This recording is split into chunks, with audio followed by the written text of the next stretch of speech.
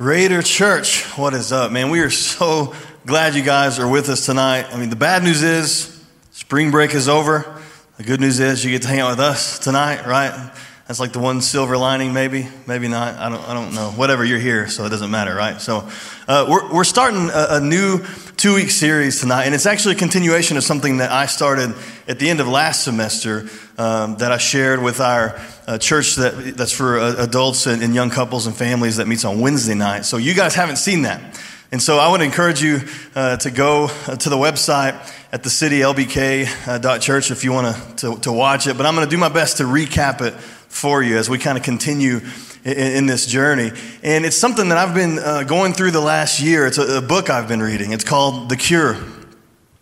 And man, I got to tell you, it's meant so much. It's hard to overstate it. This last year, I've been kind of slowly going through this, and it really is changing my life in some subtle ways and some just huge ways when it comes to my relationship with people and most of all with God. And so I hope as I share some of these truths with you, it's true for you as well. But in the book, The Cure, it kind of takes a metaphorical look. It's very creative how they set it up at a guy and his relationship with God. And he's on this path, right? This pathway to God. And in the pathway, he comes to this fork in the road and he's got to make a decision. And the first road is called pleasing God. And he thinks, as Christians, we should all want to please God, right? So he takes this path. It takes him to the room of good intentions. And in the room of good intentions, it's all about striving hard to be all God wants me to be. And as Christians, that should be our duty, right? We want to strive to be all he wants us to be through our own self-effort. And we're working on our sin to achieve an intimate relationship with God, because we know the most important thing about being a Christian is being close to God, having an intimate relationship with him. And we can't do that with the sin in our lives, right? Because our sin separates us from him, so it only stands to reason. We should want to clean ourselves up so we can have an intimate relationship with our God. Well, he soon discovers this isn't all it's cracked up to be. I didn't mean to say that. It's not all it's cracked up to be. Whatever. And so he takes the other road. He goes back and goes down the road to trusting God. Trusting God takes him to the room of grace. The room of grace isn't about striving to be all God wants you to be. It's about living out of who God says I am. And not through self-effort, but humility. And instead of trying to work on my sins so I can have an intimate relationship with God, it's about standing with God, my sin in front of us, working on it together. It's a whole different way of looking at things. And we talked about how, if you can imagine the sin, even though you're a believer, the sin that's still in your life, you can imagine it as like this big heaping pile of trash. And we tend to think of God on the other side of it, and we're on this side, and we're desperately trying to clean up the mess so that we can close that gap between us. But he comes to realize, in reality, because of what Jesus did on the cross, God isn't on the other side of the pile. He's right here next to me, his arm around me saying, let's clean this up together. And then the second week, we talked about how we all as Christians, we're tempted from time to time to role play, to pretend to be somebody that we're not, to exaggerate things, right? To cover up things, to wear a mask. And how God designed each and every one of us to desperately crave intimate relationships in our lives with other people and with God, relationships where we're fully known, even the worst things about us. And yet we're still loved and accepted. But see, when we pretend and we hide and we wear these masks, we're not able to even receive that love. And just like Adam and Eve in the garden, when they sinned, they failed. What did they do? They hid from God because of their shame. And we do the very same thing. And it keeps us locked in this cycle of just being beaten down and full of shame and feeling like failures as Christians. I don't know if you've been there. Maybe I'm the only one. But see, I've always heard that being a Christian should be about freedom, right? We should be free in our new life in Christ. In fact, John 8:36, John records the very words of Jesus here. He says, so if the Son, speaking of himself, Jesus, if the Son sets you free, you'll be free indeed. Freedom, right? Right, my chains are gone. I've been set free. But for some reason, Very seldom in my life as a Christian have I felt freedom. In fact, I felt quite the opposite. There's too many Christians in my experience in ministry and everything that I've seen. There's so many Christians today that are living lives just in bondage to sin, beaten down, overwhelmed by shame, pretending to be something they're not, and afraid to let others see who they really are, instead of the freedom that Jesus died to give us. So what's the deal? See, I'm going to propose tonight that it all starts in our heads. Like the problem is our brains. So much of life is mental when you think about it. And it's simple, really. It's like there's nothing that you physically do, no act you carry out, no behavior, no habit, nothing that doesn't first start with a thought. Even the things that are kind of subconscious, right? It still goes through your brain before it happens on the outside. So everything boils down to the way that we think in every area of your life. You might recognize this. You know what that's about? I hope you do. First of all, how about those Red Raiders, right? Oh my gosh. We have 4 people that are so excited. And I'm with you. Man, I cannot wait for this weekend. It's about the basketball team, okay? Chris Beard and his philosophy that he shares with his team. And he's got them completely bought into this thing, 4-1. And it goes like this. It says, mental is to the physical as 4 is to 1. 4 being the mental, 1 being the physical. Like the game of basketball even is not just about the physical part of the game and talent. And you've seen it over and over with this team, especially lately. It's like a lot of times they're outmatched, right? Maybe they have less talent than some of the other teams, but they're always competing, and more recently they're winning. It's about mental toughness and overcoming adversity, not just on the court, but in life. And it's not even about the toughness. Like, he's got them so bought into their identity as a team that, not just in the game, not in practice, but sun up to sundown, he's got them truly believing in their identity. And what is that? You hear announcers talk about it all the time. It's about their toughness and how hard they play, physical defense, hustle plays, taking charges. Man, they are bought in, and it shows. It all starts with the way that they think. It's true in basketball. It's true in life. It's true in our relationship with Jesus. That's what we're going to be talking about today. The way that we think about us might say a whole lot about our view of God. Because the way I grew up and the way I looked at God, most of my life I've believed that even though I was a Christian, even though I was saved and I was going to heaven, and even I wasn't so sure about that most of the time, I truly believed that God was constantly disappointed in me, and that I had changed, right? When I committed my life to Christ, I changed sort of, but I'm still kind of really the same person I was. And I truly believe that God expected me to at least try to fix myself because I was still so messed up and constantly failing over and over again. And so I've been on this journey the last year trying to untangle some of this junk in my head and the way I view myself, the way I view God. And see, when you take that first path to pleasing God, the room of good intentions, it's all about trying to change yourself into what you will eventually become.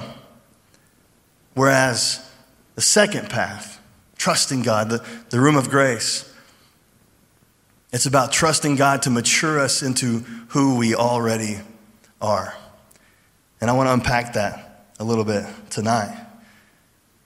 And in this last year, man, there have been moments where I've kind of experienced just this feeling of freedom that I've almost never experienced before. And it's just amazing. As I quit striving and I realized I don't have to earn God's anything, right? Because he did it all on the cross, right? And it feels so amazing. And then inevitably, eventually, what happens? I screw up. I fail. I fall. I sin. And and then I'm right back where I started, and I slip back into my old ways of thinking. And so as Christians, when you fail, how do you deal with that? See me, I just heap this shame upon myself, just see everything in life, everything about God through this kind of cloud of shame. And when we do that, the writer of the book, John Lynch, he suggests that a lot of times we actually serve two different gods. We serve the God that we view through our shame, and then there's the God that actually is. Here's a little quote from the book. This is speaking of shame. He says, "It whispers and hisses that no matter what you do, you'll always be defined by what you did or what was done to you. It mocks you. Shame wants you desperately performing for acceptance that you don't even believe you deserve in the first place." Does that sound familiar? And so we begin to form this new version of God as we view him through our own shame. And he continues. He says, "We imagine him staring at us with a thin smile and a measured nod. He has to love us, but he's not sure he likes us. His arms are folded. He wears an expression that says, 'Yes, your sins are forgiven. Your ticket is punched for eternity, but you're still the same failure. You had an excuse before, but not anymore.'"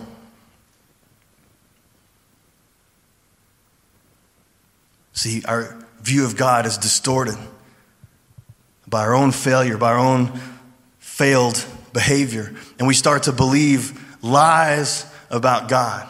Let me see if these sound familiar to you. Here's some lies we believe as we're viewing God through that cloud of shame. You think God can't satisfy me as much as the sin. I've always been this way. I don't believe he's powerful enough to change that. There's something fundamentally wrong with me. Yeah, my sins are forgiven. I've committed my life to Christ, but I'm still broken. I don't believe God has been fully good to me. I'm going to feel like a failure anyway. I might as well enjoy it, right? And so all these lies are rooted in the actual permission we give ourselves to fail. We see it as a foregone conclusion. And if you're anything like me as a Christian, man, you desperately want to do what's right, don't you? Like you don't want to keep screwing up. Man, you would love to be this strong Christian you picture in your head. But it's hard to make it come to light, especially when we're striving so hard to do it on our own. Why do we keep sinning, man? What's that all about? Paul talks so much about this. I'm going to read first. I'm going to share a lot of these with you tonight. Galatians in chapter 5, he gives us an idea of what's going on. He says, "So I say, let the Holy Spirit guide your life." So, and we commit our life to Christ, right? We put our faith in what he did for us on the cross. We become a Christ follower. We receive the Holy Spirit of God. He now lives inside of us. That's what he's referencing here. So he says, let the Holy Spirit guide your lives. Then you won't be doing what your sinful nature craves. That sounds simple, right? The sinful nature wants to do evil, which is just the opposite of what the Spirit wants. And the Spirit gives us desires that are the opposite of what the sinful nature desires. Here's the key. These two forces are constantly fighting each other. So you're not free to carry out your good intentions. Paul gets it. He's saying, listen, you can have all the good intentions you want, but on the inside of you, you've got the Holy Spirit of God, and then you've also got a sin nature, right? Because we're born sinful ever since the fall of man. We're cursed with sin. We have a sin nature. We commit our life to Christ. We receive the Holy Spirit, and now you've got these two forces inside of you. In every waking hour of your life, every decision you make, every thought you have, those things are constantly at war with each other. And so it's hard to do what's right sometimes. And Paul goes on to say, and this is Paul, the church planter, right? He gave us 2/3 of our New Testament. And even Paul, in Romans 7, he goes on and on and on about how he wants so desperately to do what's right, but he doesn't do it. And he wants so desperately to stop doing all the things that he hates, but he can't. And he says this, "Oh, what a miserable person I am." You know that feeling? He says, "Who can rescue me from this life of bondage?" And he goes on to say, the answer is found in Jesus Christ. But what does that mean for us day to day? Like, how do we get there?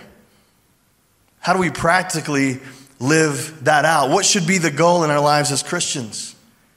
Here's what most of us boil it down to: sin management. Sin management. As we try our best, right, to manage our sins as Christians, because we all want to be good Christians. And good Christians, they do these things. And they definitely don't do these things, right? I got to stop doing that. I got to stop doing that. I got to start doing some of that. When I'm with my Christian friends, I'll do these things. When I'm with my real, regular friends, I can get away with doing that and some of that, and then I'll repent later. And we get in this cycle of trying to live up to that standard that we feel like God is putting before us. And we talked about in the first couple of weeks of the series how that becomes like this hamster wheel effort of constantly trying desperately to change our behaviors, but constantly failing. It's a demoralizing cycle that we get into. And all the while, we desperately want more of God, don't we? We want to know Him more. We want to experience Him more. This might shock you. What if I told you you have as much God as you're going to get? You have as much God as you're going to get.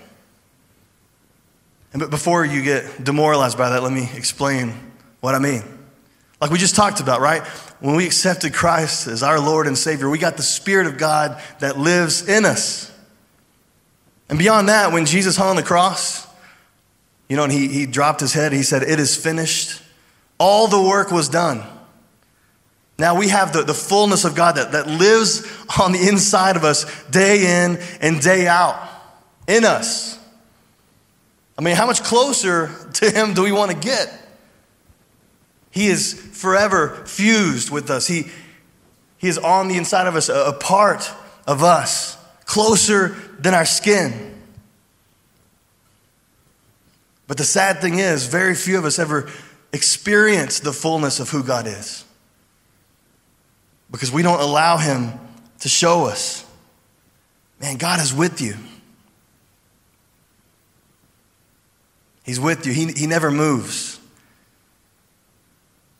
He doesn't step away when He's embarrassed of you. He doesn't hide His face from you. He's with you. He's inside you. He's got so much for you. So much more than we're experiencing right now. We have no idea. Especially I look at you guys and where you are in your lives. You have everything ahead of you. He has plans for you that would blow your mind if you knew about Him. He's desperately wanting to show you which way to go. He wants to make your life better. Yes, we have eternity, right? But here and now, He wants to make your life better. He wants to make you better at life. If we'll just allow Him to do it. So if sin management isn't the goal, then what should we be after? Like, how do we ever experience the fullness of God here on this earth as Christians? It's about maturity. Maturity, right? Maturity says, I'm not desperately trying to go from what I am now to what I should be. Maturity is letting God mature us into what we already are. Let's tease this out a little bit. 2 Corinthians, this is Paul again. So we've stopped evaluating others from a human point of view. At one time, we thought of Christ merely from a human point of view. How differently we know Him now. This means that anyone who belongs to Christ has become a what? A slightly better person? The same old person with like a new ticket to heaven? He says, anyone who belongs to Christ has become a new person. The old life is gone. A new life has begun. New. Okay, so that means if you are a Christ follower, you are now the righteousness of Christ. Not hopefully someday, right? Not once you get out of college and stop, experimenting with things and messing around. No, he's talking about like right now, you are the righteousness of Christ.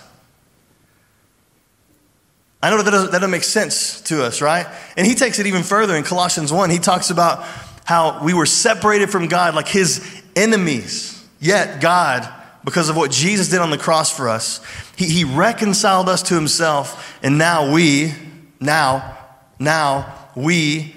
as Christians, we stand before God holy and blameless, without a single fault. Now. How crazy is that? Not hopefully someday, not once we get to heaven and we're made perfect. He's saying now, because we are now the righteousness of Christ. See, this is why grace is just so scandalous. It's like so hard to comprehend. But it's what makes grace grace. Grace is something you can't possibly earn. You definitely don't deserve it, right? But my whole life,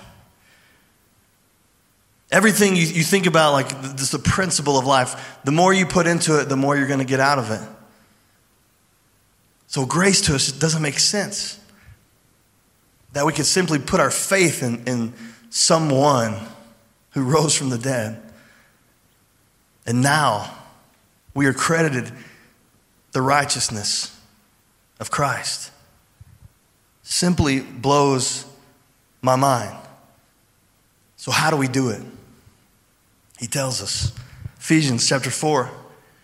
Since you've heard about Jesus and have learned the truth that comes from him, here's the key. Throw off your old sinful nature. Remember we talked about the two natures at war with each other. He's like, it's easy.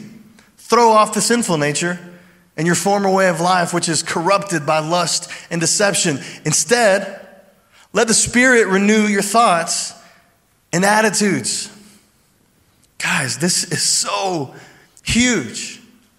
He's saying there wasn't some kind of magic trick that happened when you committed your life to Christ and boom, you're perfect all of a sudden and you're going to be this perfect Christian the rest of your life. He's saying you still have that sin nature. You've got the Spirit of God in you. He's saying you have an active role to play day by day by day. He's saying throw off your sinful nature and let the Spirit make your behaviors perfect. No, it's back to our thoughts. He says, let the Spirit renew your thoughts and attitudes. Put on your new nature, created to be like God, truly righteous and holy. Put on your new nature. Let God change the way you think. Guys, this is a choice that you have to make every single day. Just like you get up in the morning, you put your pants on. Like, what if you forgot to put your pants on every day? Like, how you'd be in some trouble, right? We have a role to play in this. We have to every day make a decision. Throw off our sinful nature. I'm not who I was. I'm not who I was. You put on your new nature. And it may be a daily thing, it may be an hourly thing, whatever it takes. We have to retrain ourselves the way we think because it changes everything else. Put on your new nature. Let him change the way you think. Let him change your attitudes. And see, the cool thing about it is this is exactly the way that God designed us to be. I was listening to a podcast this week, and it's Craig Groeschel's leadership podcast because I'm a nerd. And he had a guy on there. His name was James Clear, and he wrote a book called Atomic Habits. And it was so fascinating as I'm studying to share this with you. And I'm hearing some things he's saying. I'm like, oh my gosh, like it's all connected. Because he's making the point that what we believe to be true about ourselves says everything about what our behaviors are going to be. And he uses this example. It's so clear to me. Once you hear it, you're like, of course. But like, let's say you made a goal that you wanted to lose some weight. We've all been there, right? Well, you want to lose some weight. And let's say you made a goal, I'm going to lose 40 pounds in 6 months. Okay, you have a drastic goal. What's the first thing you do? All right, well, I got to make a plan. I got to change the way I eat a lot, right? So maybe you do like a radical juice cleanse, or like a diarrhea cleanse is what it's also known as, right? Maybe you're like, man, I got to work out. So this is what I do. Like you just go, I'm going hard after working out, right? I'm going to do P90X, or you go do a CrossFit thing so you can throw up and feel bad about yourself all the time. And what happens? You end up getting burned out, or you get hurt, and you slowly fizzle out, and you're right back where you started, and you're like, I knew this would happen. See, his point is we shouldn't start by saying, I want to lose 40 pounds. We should start with the question, what kind of person loses 40 pounds? Who's the type of person that can lose 40 pounds? Because instead of thinking, well, once I follow the steps, then I'll be the person I want to be. He says, no, you need to invert that process. You need to say, okay, I want to be the person, right? I want the identity of the person I want to be. And then how does that change my behaviors? So what kind of person loses 40 pounds? Well, maybe it's somebody that doesn't miss workouts. Okay, well, how do I become someone that doesn't miss workouts? Well, maybe you do 5 push-ups a day. You start there. Maybe you go to the gym every day and you stay for 5 minutes. You get on the treadmill for 5 minutes and you go home. And what happens is you don't see results right away, right? Your scale isn't moving. You're not looking in the mirror seeing changes instantly. But what it's doing, it's reinforcing the identity that you are a person that doesn't miss workouts. And his studies have shown this makes drastic improvements on the success of people trying to change their habits, trying to change their lifestyle. If you change the way you see yourself, slowly but surely, your thoughts, your attitudes, your behaviors, your habits start to change with it. It's true in life. And it's oh so true in our relationship with Jesus. Here's the bottom line. What you believe to be true about yourself will shape your life, your behaviors, and your habits. What do you believe to be true about yourself?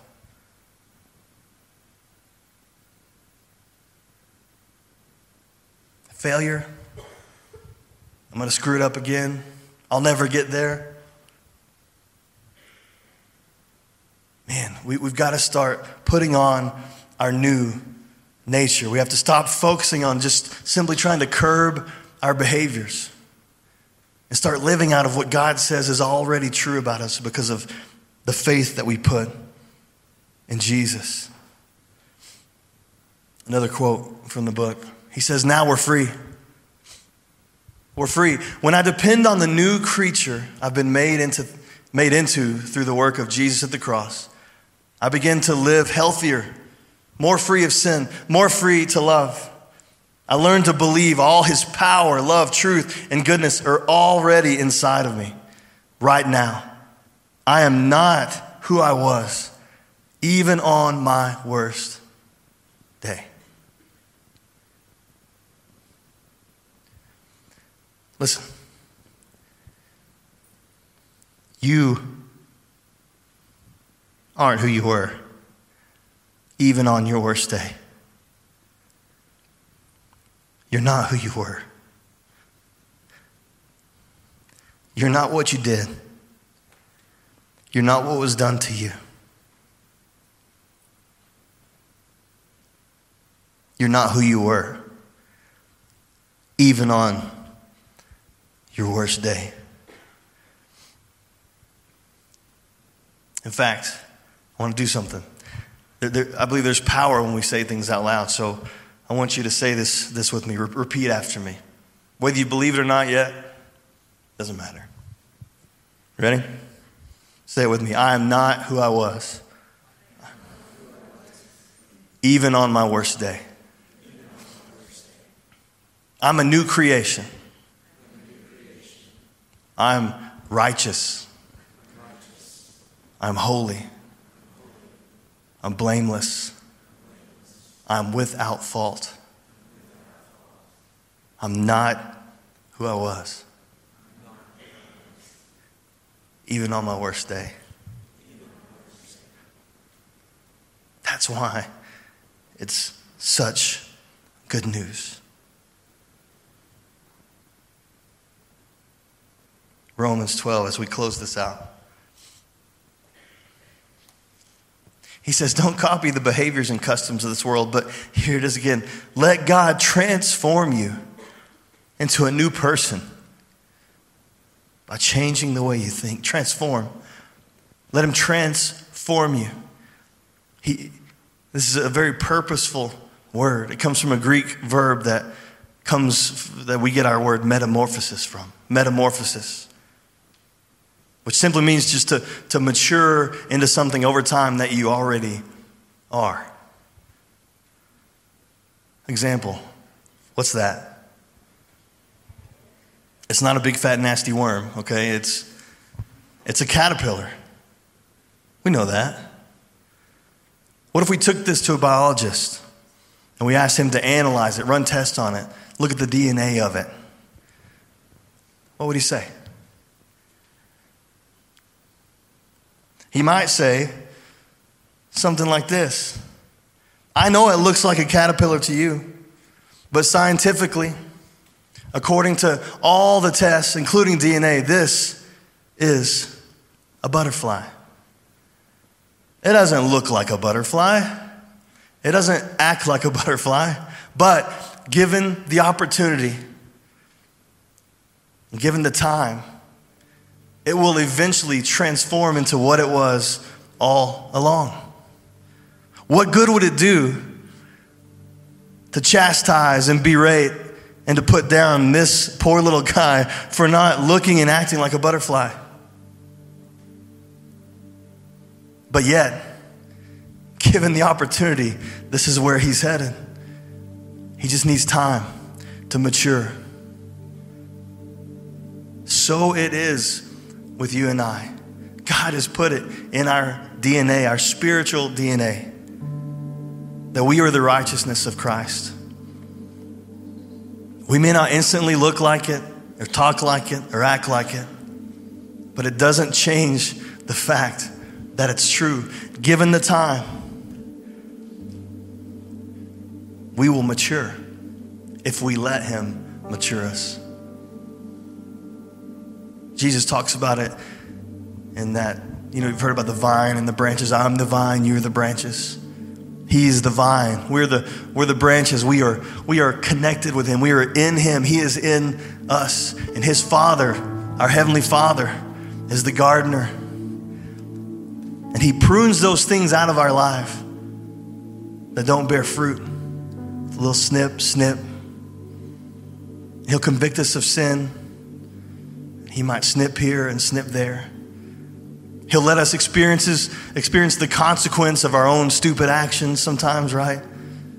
Sometimes he might discipline us, just like any good parent would, because he loves us so much. And slowly but surely, our outside starts to look more and more like the inside. But we need the time, and we need to allow God to mature us in his time and in his way. Instead of wasting our time being so concerned with faking our way through Christianity, just be yourself with him.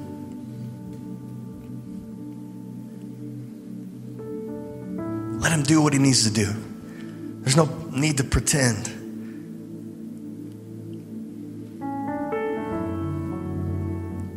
So here's your new reality tonight.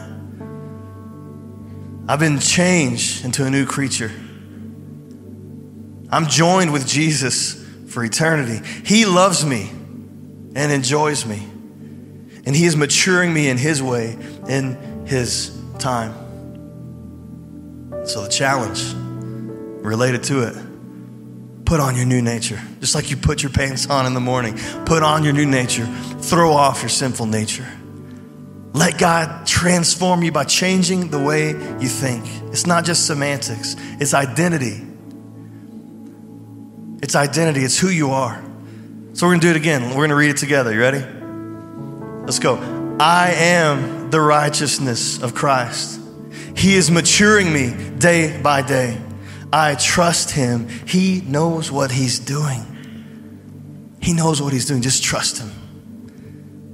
Trust him. I want to ask you guys to stand. If you would just close your eyes.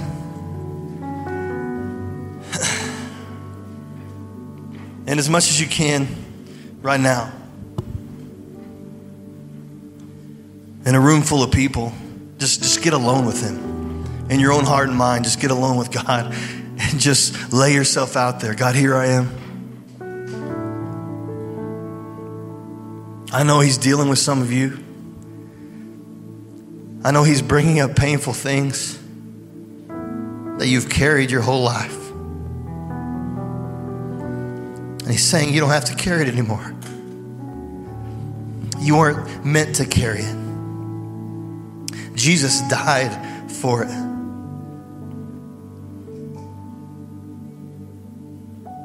And I don't know if you're here and you don't know if you're a follower of Christ. You don't know if you've ever committed your life to him. Man, God is desperately pursuing you. He wants to spend eternity with you. He wants to make your life better. He wants to make you better at life. He wants to mature you. And he wants to lead you into such beautiful places. But you got to make a decision. You got to make a decision to put your faith in Jesus for the forgiveness of your sin. And as he put your sin upon himself, he died. He rose again. Now you have the opportunity to be reconciled with God through trusting in that payment of your fine. Man, do that tonight. Don't waste another second. Guys, how much different would our lives be if we truly believed what was true about us? How much different would our behaviors be? How much different would our relationships be?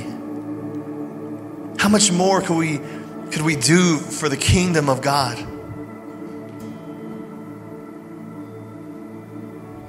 Oh, if we only knew who we were. What if God took away any element of fear or condemnation or rejection? What if he told you there are no lists or logs of past offenses, of how little you pray or how often you've let him down or how often you've made promises you didn't keep? What if he told you you're actually righteous right now? What if he told you you can stop beating yourself up, that you can just be yourself and stop being so formal and stiff around him? What if you knew that if Jesus is your Savior, you're going to heaven no matter what? It's a done deal. What if you knew that you have a new nature, that you're a saint, not just a saved sinner? What if you knew he actually lives in you now? His love, power, and nature are at your disposal. What if you knew that you never have to put on a mask, that you don't need to pretend? You can be exactly who you are right now at this moment with all your junk and not have to pretend how close you are to him, how much you pray, or how much Bible you read. What if you knew the basis of your relationship with him isn't how little you sin, but how much you allow him to love you? What if you had his permission to stop trying to impress him in any way? What if you knew you could hurt his heart, but he would never hurt yours? What if he told you that he's absolutely crazy about you, that he loves you and will always love you, and that there's nothing you can do to make his love go away? What if? God, I pray that you would help us to throw off our old sinful nature, that we would put on our new nature every single day. We would live out of who you say we are. We would stop wasting our lives striving to try to earn your approval, to try to earn your love. God, let us just live in the freedom of who you are and what you've done for us. And we know, God, that you're going to convict us and you're going to lead us step by step by step. And we know you have beautiful plans for our lives. And we desperately want to get there. So God, I pray that we would live to trust you. That we would live out of the reality of who you say we are. Thank you, God, that you loved us so much and that you've given us such just ridiculous grace and mercy. God, we don't want to squander that. So we choose to live for you and to live in you.